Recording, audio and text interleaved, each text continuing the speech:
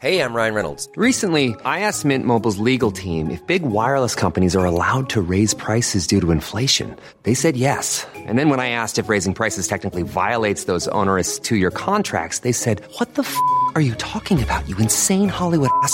So to recap, we're cutting the price of Mint Unlimited from $30 a month to just $15 a month. Give it a try at mintmobile.com/switch. $45 up front for 3 months plus taxes and fees. Promo rate for new customers for limited time. Unlimited more than 40 gigabytes per month. Slows full terms at mintmobile.com. Planning for your next trip? Elevate your travel style with Quince. Quince has all the jet-setting essentials you'll want for your next getaway, like European linen, premium luggage options, buttery soft Italian leather bags, and so much more. And it's all priced at 50 to 80% less than similar brands. Plus, Quince only works with factories that use safe and ethical manufacturing practices. Pack your bags with high-quality essentials you'll be wearing for vacations to come with Quince. Go to quince.com/trip for free shipping and 365-day returns. Hi, I'm John McEnroe. I'm Bjorn Borg. This is Martina Navratilova. I'm Mats Wilander. I'm Stan Wawrinka. I'm Leighton Hewitt. I'm Andy Murray. And you're listening to the Tennis Podcast. The Tennis Podcast. The Tennis Podcast.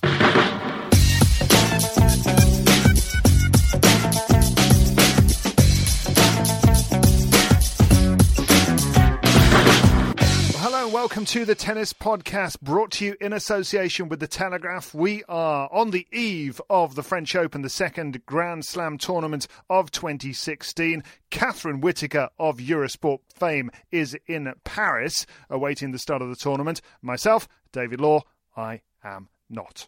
I work for BBC Radio 5 Live and BT Sport. Neither one of those I'm working for over the next couple of weeks. I'm just going to be standing in an office of which I can hit all four walls at the same time. It's so small. It has no windows. I can't see the beautiful Philippe Chatrier court from where I'm sitting unless I turn my TV on. I've never been to the French Open, but Catherine Whitaker is going to tell me all about how wonderful it is. We're going to be talking about the French Open generally, what it is like to be there, because Catherine is there, she knows. We're going to be talking about the draws, going through them in detail, having a look at the brackets, as the Americans call them, and trying to work out who we think is going to end up where. We'll have predictions competitions that will be on Twitter over the next couple of days for the tournament in general and daily ones as well as we work our way through the next couple of weeks. And Catherine Whitaker, we're going to be hearing from the man who helped to mastermind the downfall of Novak Djokovic last year. That's Magnus Norman, who's coach to Stan Wawrinka, of course. Spoke to him earlier in the year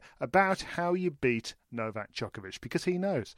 We are sponsored, Catherine Whitaker, for our French Open preview by Racket Magazine, which is a new quarterly print magazine, print only. Who'd have thought you'd still get print-only magazines? Well, this is one. It is a tennis one. It is one that you will not want to miss if you love tennis. And we're going to have a chat about that in the next half an hour or so as well. Catherine Whitaker, what is it like? Come on, tell me. Let me know what Paris is like, given that I don't get to go. Gosh, you're asking me to sum up the whole of Paris. Well, it's just so wonderfully Parisian, if that's not a completely facile comment to make. I mean, everything conforms to all the wonderful stereotypes of Paris. You know, I saw a slightly elderly gentleman with a big moustache wearing a beret cycling down the road on his bicycle earlier, and it was just the most wonderful sight. I felt like I was looking at a classic French painting. It's a wonderful place. It's not necessarily somewhere that I'd want to live. It's like a beautiful painting that I like to admire, you know, objectively. I don't necessarily see it as the most livable city. I know lots of people would absolutely love to live in Paris. That's just a personal preference, but it is a wonderful place to be. And I mentioned, Catherine, that, you know, to me, this is one of the great tournaments to have followed. I'll be talking later in the show about how much this tournament has meant to me from afar. I've never actually managed to go to Roland Garros ever before. What is it like? What is Roland Garros like? For those people that haven't had the opportunity to go, you're there. What's it like? Well, there's 2 points here. Generally, I mean, I only actually first came here for the first time 2 years ago, and it really, really differed from my expectations. I actually think it doesn't come across brilliantly on the TV. I think atmosphere-wise, it comes across very well, but visually, you know, from a purely aesthetic point of view, it doesn't come across brilliantly. The stadia are very concrete. I think it comes across as very harsh, concrete, grey, just not aesthetically pleasing. And actually, yes, that is the case. The stadia are not things of beauty, but the site in general, they've almost overcompensated for that with the rest of the site and the public areas. There's lots of greenery and flora, and all of the restaurants are really nicely done with nice canopies, and it's all just really, really pleasant. And as soon as, yes, the Philippe Chatrier Court from the exterior, it is not a thing of beauty, but once you get inside it becomes a thing of beauty. It does create incredible atmosphere. I should point out that there are some things that are significantly different this year. A large portion of the site, and it is not a huge site compared to the other Grand Slams, it's on a far smaller area of land. Quite a big portion of the site is suddenly just a hole in the ground where they're building a new stadia, presumably one that is sort of amphitheatre, like dug into the ground. It seems to be quite trendy with tennis stadia at the moment. And unfortunately, that cavity in the ground is where my favourite lunch vendor used to be. So my delightful quiches that I used to get for lunch every day are no more. And I don't know whether the quiche vendor has relocated. I appeal for news about the quiche vendor, because it's a real detriment to my time at Roland Garros if I can't get my daily quiche. Right. Okay. Well, when I asked that question, I really didn't expect the word quiche to come into the conversation. Now, you're banging on about how great the food is there, Catherine. The only thing is, though, do you have to remortgage your house or sell your car in order to get this quiche? Actually, no. I mean, obviously, it's been a year since I've had the blooming quiche because I couldn't track any down today, so I can't remember vividly. No, I think it's actually a reason. I mean, I have positive memories of this quiche in every respect. As you can tell, it's dominating my thoughts at the moment. But it is one of the things. It is one of the many sort of little things that all add up that this Grand Slam has going for it. The fact that there's not only burger, chips, and hot dogs available in the public areas. Now, look, I love all of those three things dearly, very dearly. But they lose their joy if you're having to have them for every or most meal. Whereas here, this Grand Slam, you can have burger, chips, and hot dog. I mean, they won't give you vinegar on your chips. But, I mean, they look at you quizzically if you even ask for vinegar on your chips. I've learnt not to. But anyway. Anybody outside of the UK looks at people quizzically if they have vinegar on chips. Anyway, carry on. I know, they just don't understand. We're the enlightened ones, they're not. Anyway, it's great not to have a burger and or chips sometimes. And Roland Garros is great for that. There's salad bars and quiches, and it's all coming back to the quiche, isn't it? I can't stop thinking about this quiche absence in my life. Well, I love the old burgers and chips, so every meal's fine by me. Roland Garros is a place that I would love to go on one level, because I've sort of got this romantic view of it, because I think part of that is built up. I mean, it's all TV based for me, but and listening on the radio, and the reason for both of those things is partly because of the acoustics of the place. It's always seemed to me on that Philippe Chatrier court that if somebody really hits the ball out of the centre of the strings of the racket and hits it cleanly and hard, it sounds as though it's being hit even harder than it actually is. There's like a thunderclap. There's this reverb that goes around the stadium like an echo, and it gives you a shudder when somebody really catches the ball well. Is that how it feels when you're in there? Yes, it is. It's something that you can't quite put your finger on, although you have just put your finger on it. It is a bit special, and it makes me wonder whether it's something that I'd be amazed if it's something that the architects intended when they design it. Maybe it is. Maybe I underestimate the work of the architects. I just don't know. Maybe it's just a wonderfully happy accident. But yes, there is something special about the sound of the ball being struck, particularly, when it's being struck by Nadal, for example, when you also get the echo of his grunt as he hits it, the strain and the effort, and it just all is amplified somehow, and it does create a quite special atmosphere. Yeah, I'm sure. The other reason that the French Open is so special to me, I think, is because you know how when you're growing up you can have an album or a song or something that you feel as though is your soundtrack to your life growing up? Does that make any sense? It does, yeah. I won't name any albums because none of them will reflect well on me. But yes, in principle, I understand.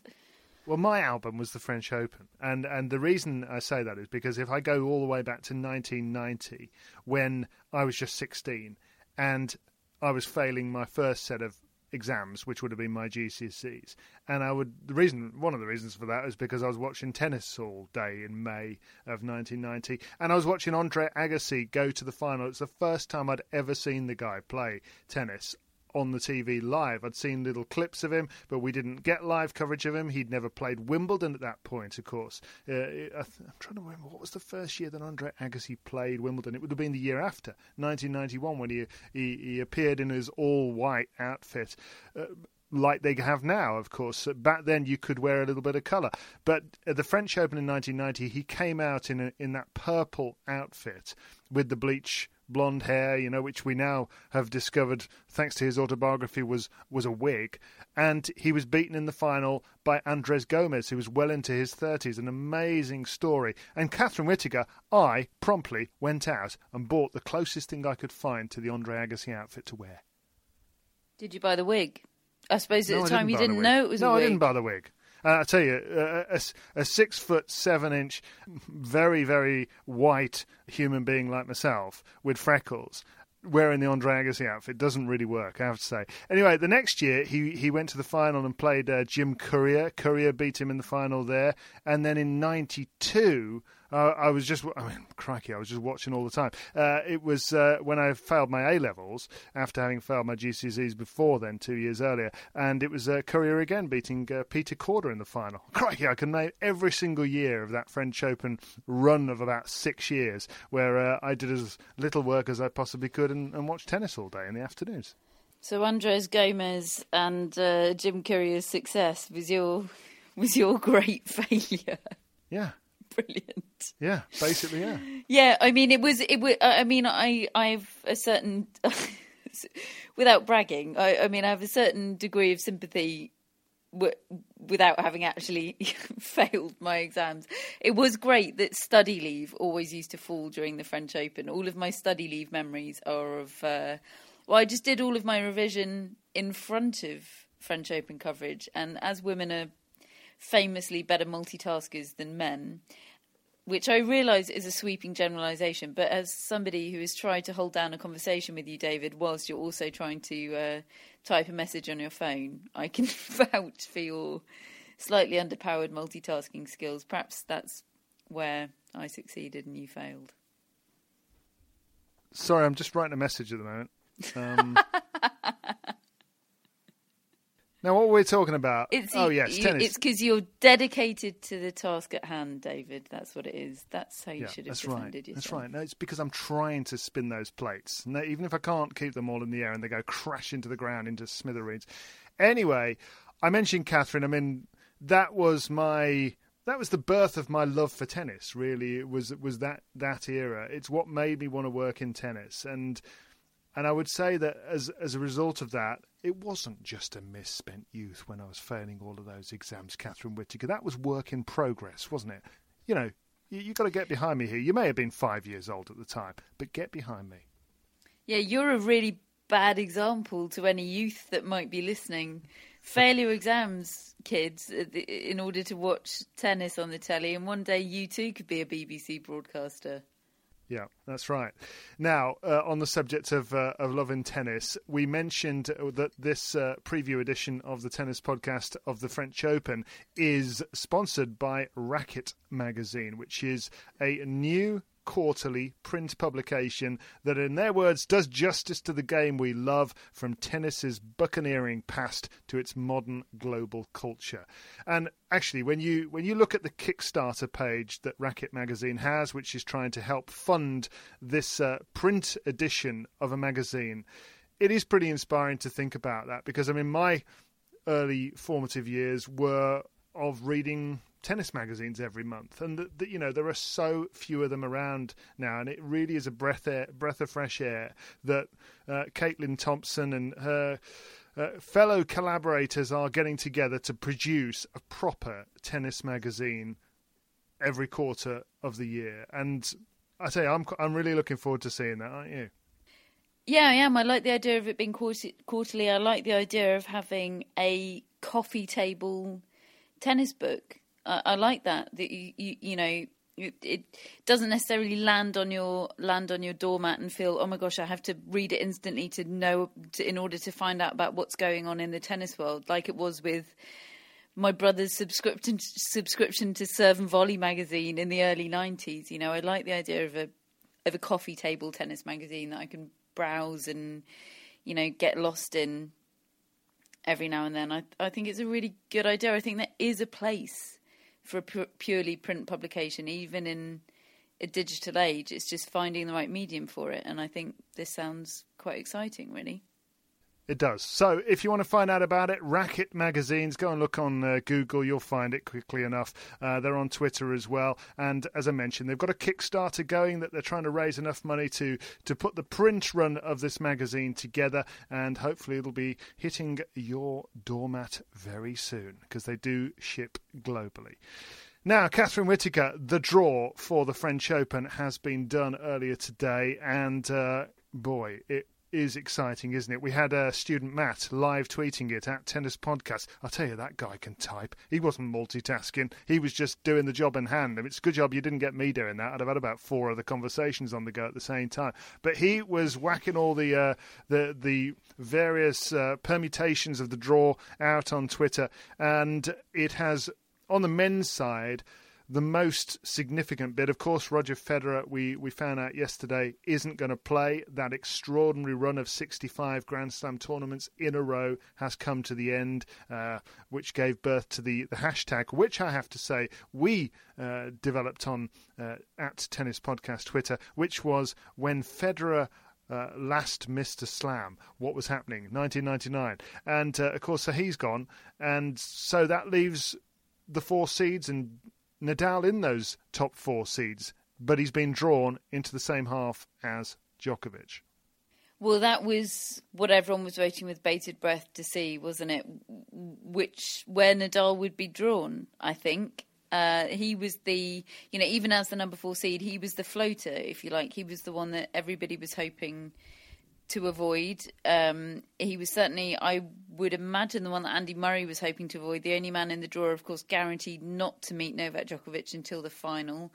Some people are looking at Murray's draw differently. I think it's a great draw, personally. I know there's the potential to meet Nishikori and then Wawrinka, and I know Kyrgios is lurking in there as well. But for me, it's crucial that he's not in Nadal's half. I think, even though for me, and lots of people see it differently, I would have Murray as the favourite going into a match with Nadal, even at the French Open. I think what Murray wouldn't want, even if he would come through that match, it would almost certainly be a long marathon, and you don't want to go into any final, let alone a probable one with Novak Djokovic, having just played a 4 or 5 set marathon with Rafael Nadal. So for Murray, I see it as very, very positive. Honestly, for Djokovic, I think the draw is least relevant. I think if that meeting with Nadal does happen, I think Djokovic will be a heavy favourite. I almost see it as, well, not almost, I do see it as more significant for Murray than for Djokovic, that draw. That's very interesting. Very interesting. I'm not completely sure that I'm not sure I agree with you that Murray's the favourite against Nadal on clay at the French Open. No, I know. I know that's not necessarily consensus. I feel that way. I know lots feel differently. I think it is dividing opinion a bit. For me, Murray is the second favourite for this title. I do feel strongly about that, but I also accept that it's not consensus feeling by any means. I think that is what ultimately the bookies have just about marginally made Murray the second favourite, I think, after the draw, because Nadal, if we just take him first, he has been put in a really tough section, because he's potentially looking at Fabio Fognini in the 3rd round, a man who's beaten him at slams before, Dominic Thiem, maybe, in the last 16. Well, just quickly on that subject, I know someone tweeted us about it today, and I completely agree. What is he doing playing this week. I mean, that's what he's too high ranked to be. I mean, yes, I know Wawrinka's played this week, but he's had a shocker of a clay court season. He desperately needed to get some wins, and it's his home tournament in Geneva. I think that's a slightly different kettle of fish. Dominic Thiem is going to come into the French Open again, firing on fewer cylinders than he needs to. I would love to be talking about Dominic Thiem as a potential outsider for this French Open, and I'm not thinking that way, and it's scheduling again, and he needs to sort it out because I want to be talking about him in that way.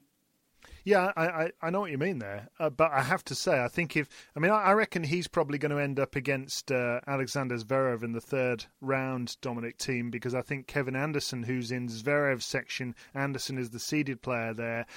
I don't see him getting through. He's been injured badly. Clay isn't his best service. So I think Thiem Zverev is going to be a fascinating third round match, most likely. And whoever comes through that.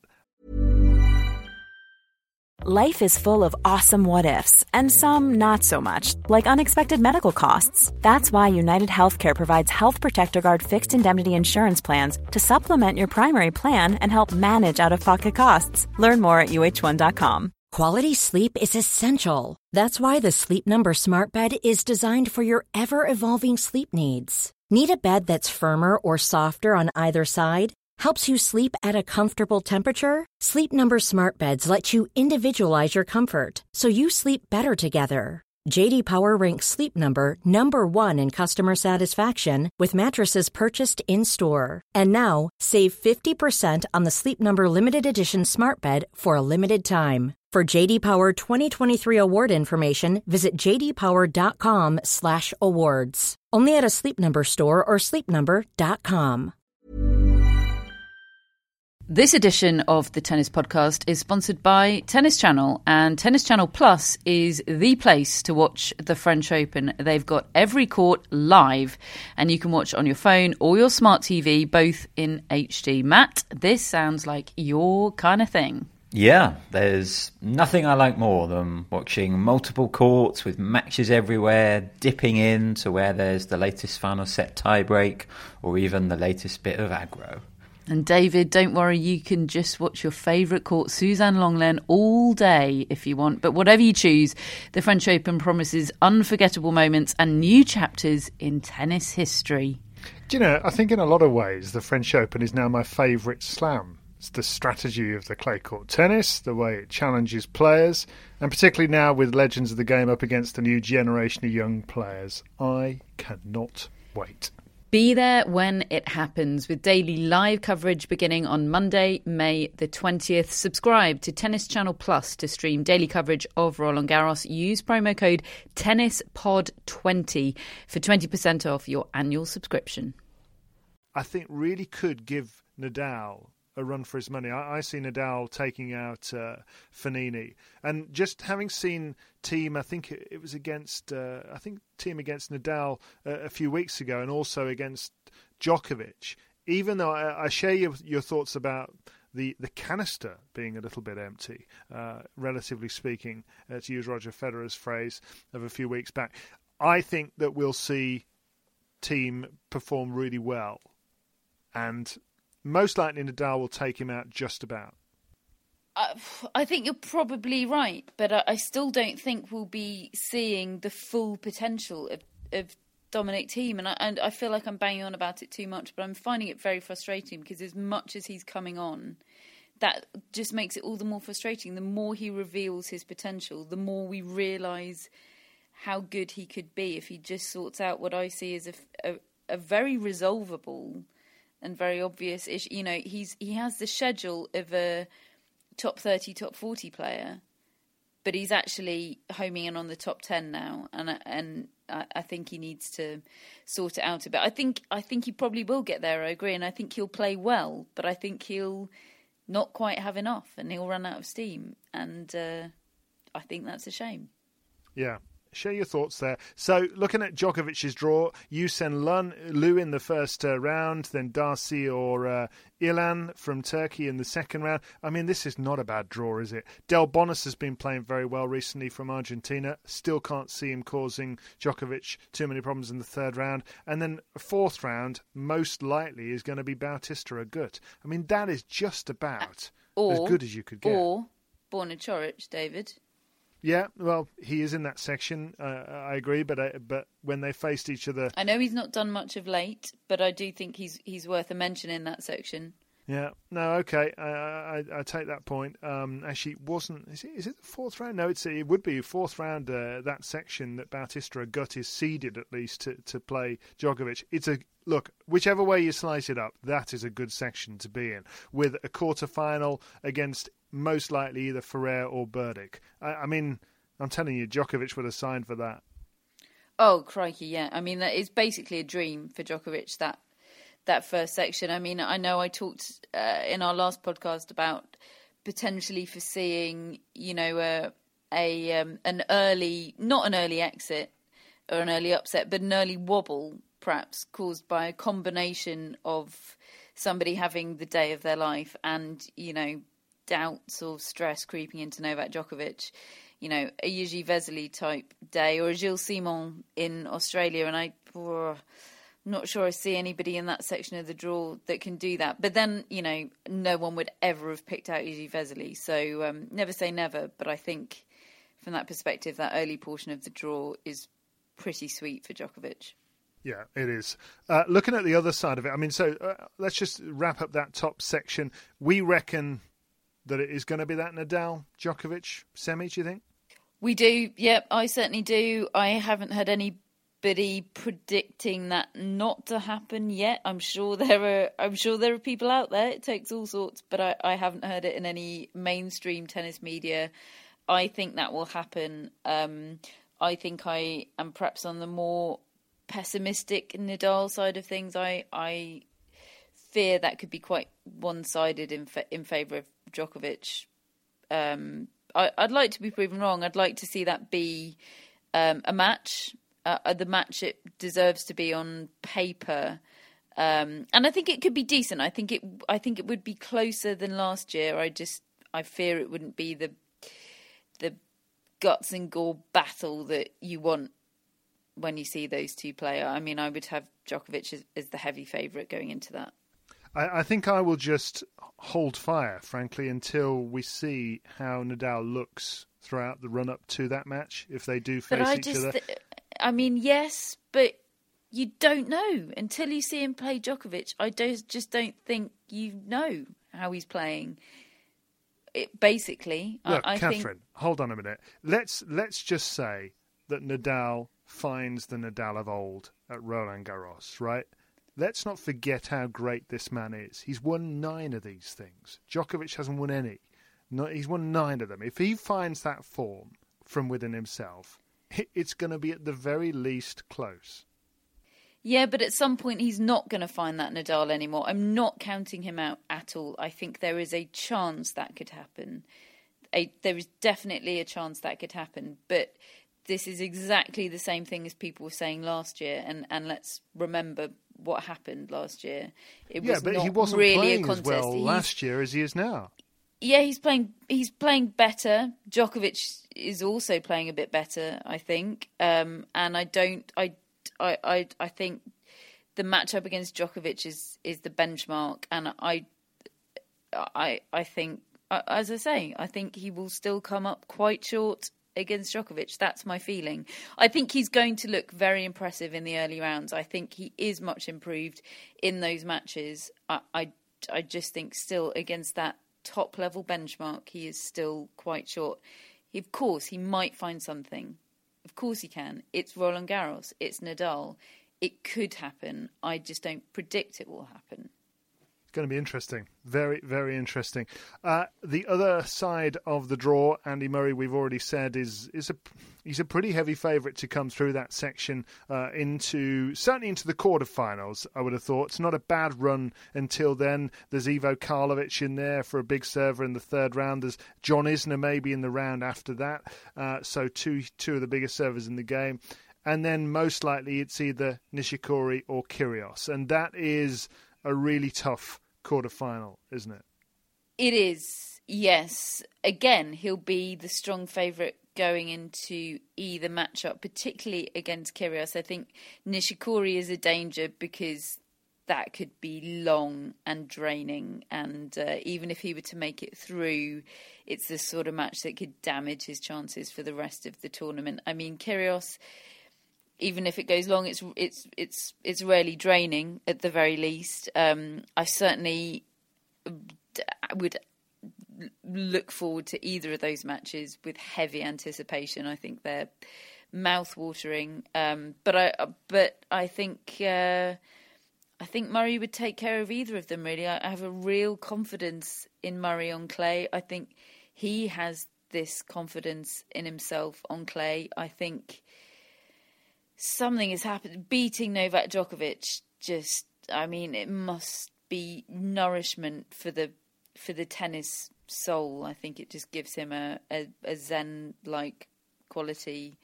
If you know you can beat Novak Djokovic, then anything else is easy, isn't it? I would actually agree that he will get through to the semi-finals. I do think he will find his way past whichever one of those two that it is. As well as Kei Nishikori's playing, I think that Murray physically can outlast Nishikori, and I think he would do that.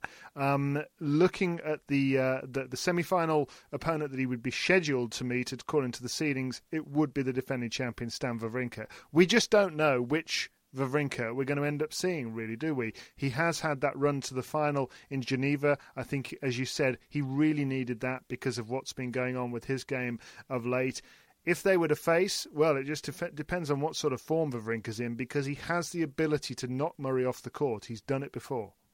Well, he has the ability to knock anybody off the court. I mean, that's the thing, isn't it? At his best, he's pretty much the favourite for this title. I mean, it's almost... He makes our job impossible, Wawrinka, because it's impossible, really, to speculate about him. I mean, even last... I mean, yes, he's had a pretty woeful clay court season this year, barring Geneva. He's pulling it out of the bag at the very last moment. But actually, he had a not great clay court season last year. I know he had the run in Rome, but I remember vividly in Monte Carlo watching him against Grigor Dimitrov in, I think, the quarterfinals. In fact, no, I think the third round in Monte Carlo.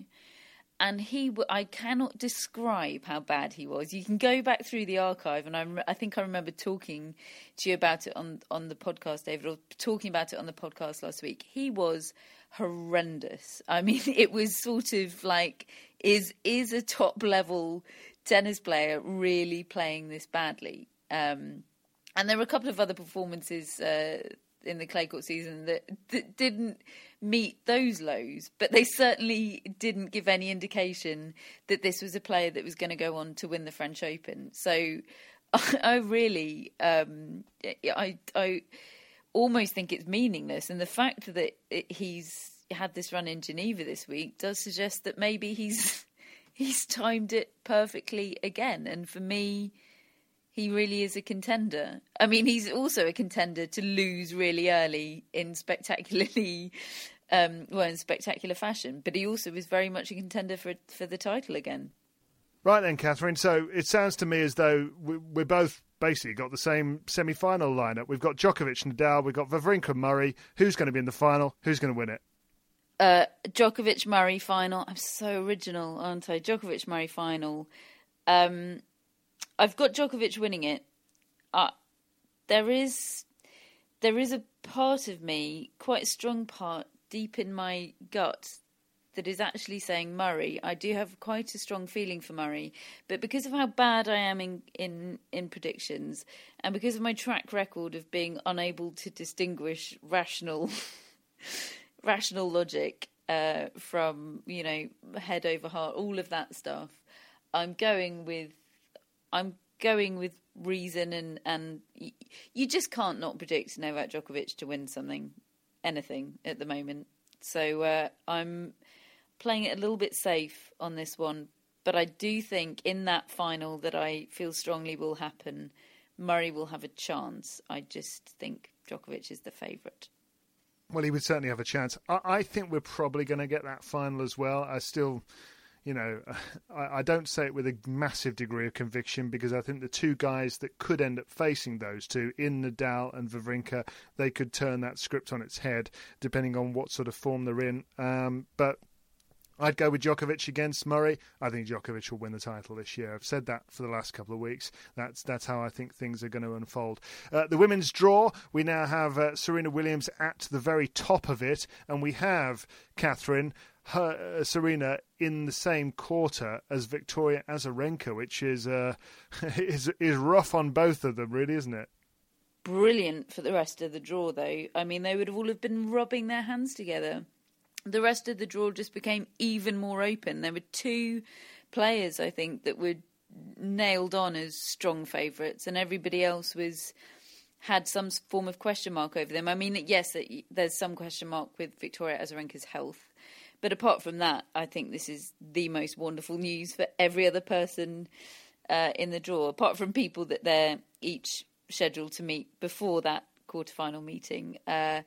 Yeah, I mean, it's going to be explosive if it happens. I think hearing Azarenka impressed today, she wasn't playing down expectations, but she certainly wasn't playing them up either. I do think, whether in reality or just in her mind, the back injury is it's definitely still there. It's still a presence for her, Azarenka. But yeah, it's certainly going to make it exciting, and it's made an open. It's weird. It's in some ways made it less open, because you just think, well, whoever wins that match is surely going to come on and win the tournament. But then it just leaves the other three quarters of the draw so open, even more open than it was before. It's this, yeah, it's well, particularly, it's Catherine, the bottom half of the draw, because, I mean, all the big names, the really big names, the majority of them anyway, feel as if they're in that top half of the draw, because you've got Williams and Azarenka as a quarterfinal, most likely, or at least on paper anyway. You've then got Kerber in the other quarter in that top section of the draw. You've got Venus Williams in there. You've got Madison Keys, who's the informed player in that section. On the other half, you've got players that are really struggling for form, like Roberta Vinci, who's had such a tough time. Petra Kvitova hasn't been feeling too well. Muguruza, I think, and Halep are the players that I see coming through and actually meeting ultimately in the semis, I think, in that bottom half of the draw. What do you think?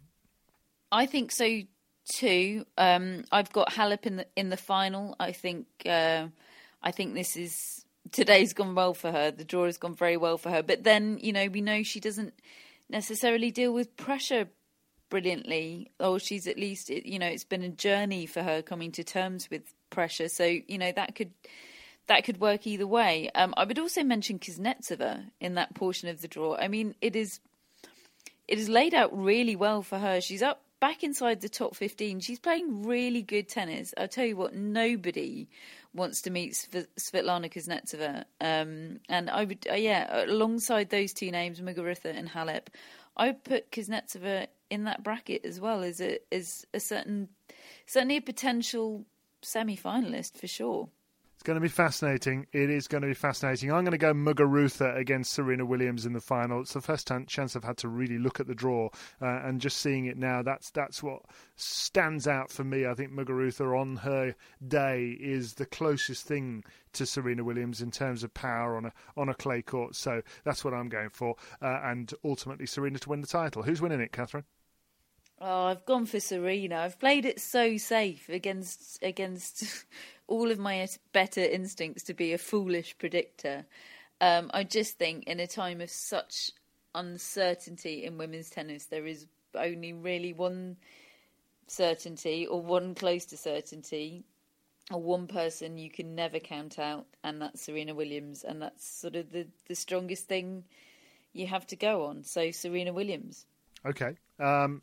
Catherine, just before we sign off for this preview edition, the tournament starts on Sunday. Now, I ran one of my favourite polls on Tennis Podcast. I've been writing polls every 5 minutes the last few days. You're probably best off staying away from the Tennis Podcast Twitter account at the moment, Catherine, because I know this just drives you up the wall. But anyway, here's one that I'm going to tell you about, which is, should tournaments, Grand Slams, start on a Sunday or a Monday? Because really the French Open is the only one that does the Sunday. Well, what do you think? I absolutely see all the logic. It's an extra day of, weekend, spectators, weekend TV, etc., etc. I just feel like Monday's the start of the week. Let's start on a Monday. And I know that's not a particularly coherent argument. It just feels a little bit wrong. And that's all I've got. Just it feeling a little bit wrong. I know that's not the strongest argument in the world, but if I was president of the universe, I would probably have a Monday start. But in full recognition of all of the positives that come with a Sunday start, in short, I don't feel quite strongly about it enough to get on any kind of high horse. But if I were in charge, I'd probably make it a Monday start. I would go Monday as well. Our Tennis Podcast listeners have gone 54% from Monday start, 46% for a Sunday. I'm a bit of a traditionalist. I do wonder what else you'd do if you were the master of the universe. But anyway, we'll get on to that in a separate tennis podcast in the future. For everyone. Yeah, so that'll be a tennis podcast for the future. Catherine Whitaker, master of the universe. Anyway, we mentioned Magnus Norman at the outset of this edition of the show, a man that we spoke to earlier on in the year about how you beat Novak Djokovic in a Grand Slam tournament. It's happened so rarely, but there last year when Djokovic was on the brink of greatness, he's already great, isn't he? But immortality, really, of completing that career slam and winning the French Open last year. Out came Stan Wawrinka to produce the most pitch-perfect display of tennis, power hitting, that you've ever seen in your life, and he knocked Djokovic off the court. He was powerless, was Djokovic that day. And I wanted to know from Magnus Norman how you do it. Well, he played aggressive. He came out with a very clear strategy in Paris in the final, to be very aggressive on the serve, on the returns, especially on the second serve of Novak. You have to risk it a little bit, I think. You got to find this thin line between not overplaying and being aggressive and try to find this good balance. So there's Magnus Norman talking to us here, and we only have one more thing to say. The French Open is around the corner. It starts on Sunday. You'll be able to follow it throughout the fortnight, and Catherine and I will be bringing you tennis podcasts when we can. We're not exactly sure when, we'll have to see, but it will be in association with The Telegraph. We'll be trying to hear from Simon Briggs, The Telegraph's tennis correspondent, over the course of the fortnight as well. Do check out the Telegraph website, because there's so much to follow there with the great articles of Simon and Charlie Eccleshare as well. There's been some really good ones. One was that I read earlier on today was why it is impossible to not love Andy Murray. And it's well worth a read, that one. Do stick with us as well. We're going to be bringing you tennis podcasts whenever we can, and do enjoy the French Open.